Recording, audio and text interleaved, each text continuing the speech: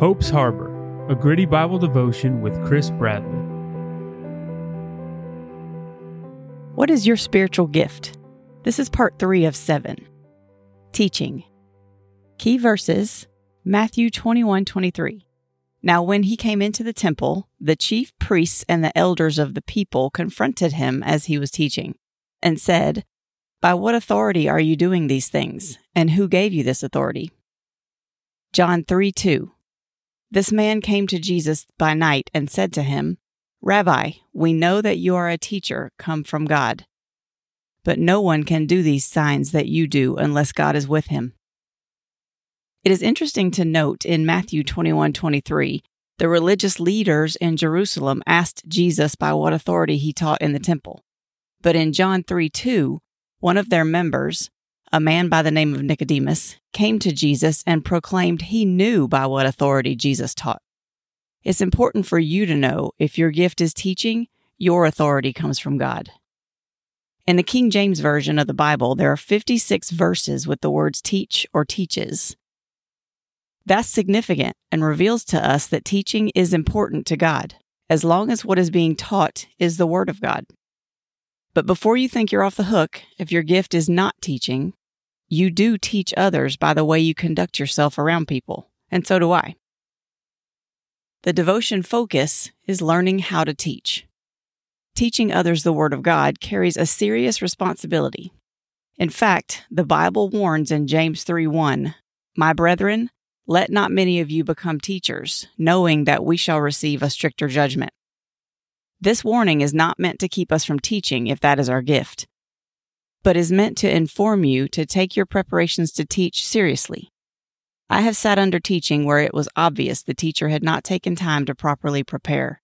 It's better not to teach than to put a class through a lazy attempt to present the Word of God to them. My husband David has on a couple of occasions before teaching realized he wasn't ready and told the class so. And while he was embarrassed to admit he had not taken the time to prepare well, the class appreciated the candor. Instead of a lesson, they spent the time sharing prayer needs and struggles. So first thing is learning how to present a lesson. There are numerous resources online that show how to write a lesson plan. Here are a few tips. Start with energy. Get into the Bible within 2 minutes. Tell short stories, not long ones. Don't have too many points. Regularly use the phrase, "if you're new to the Bible." Freely admit when a biblical principle is hard to believe. Use visual aids as often as you can. People will remember the lesson easier. And always end with takeaways.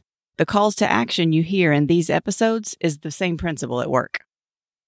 There's an article in the appendix that is copied from the site providing these tips.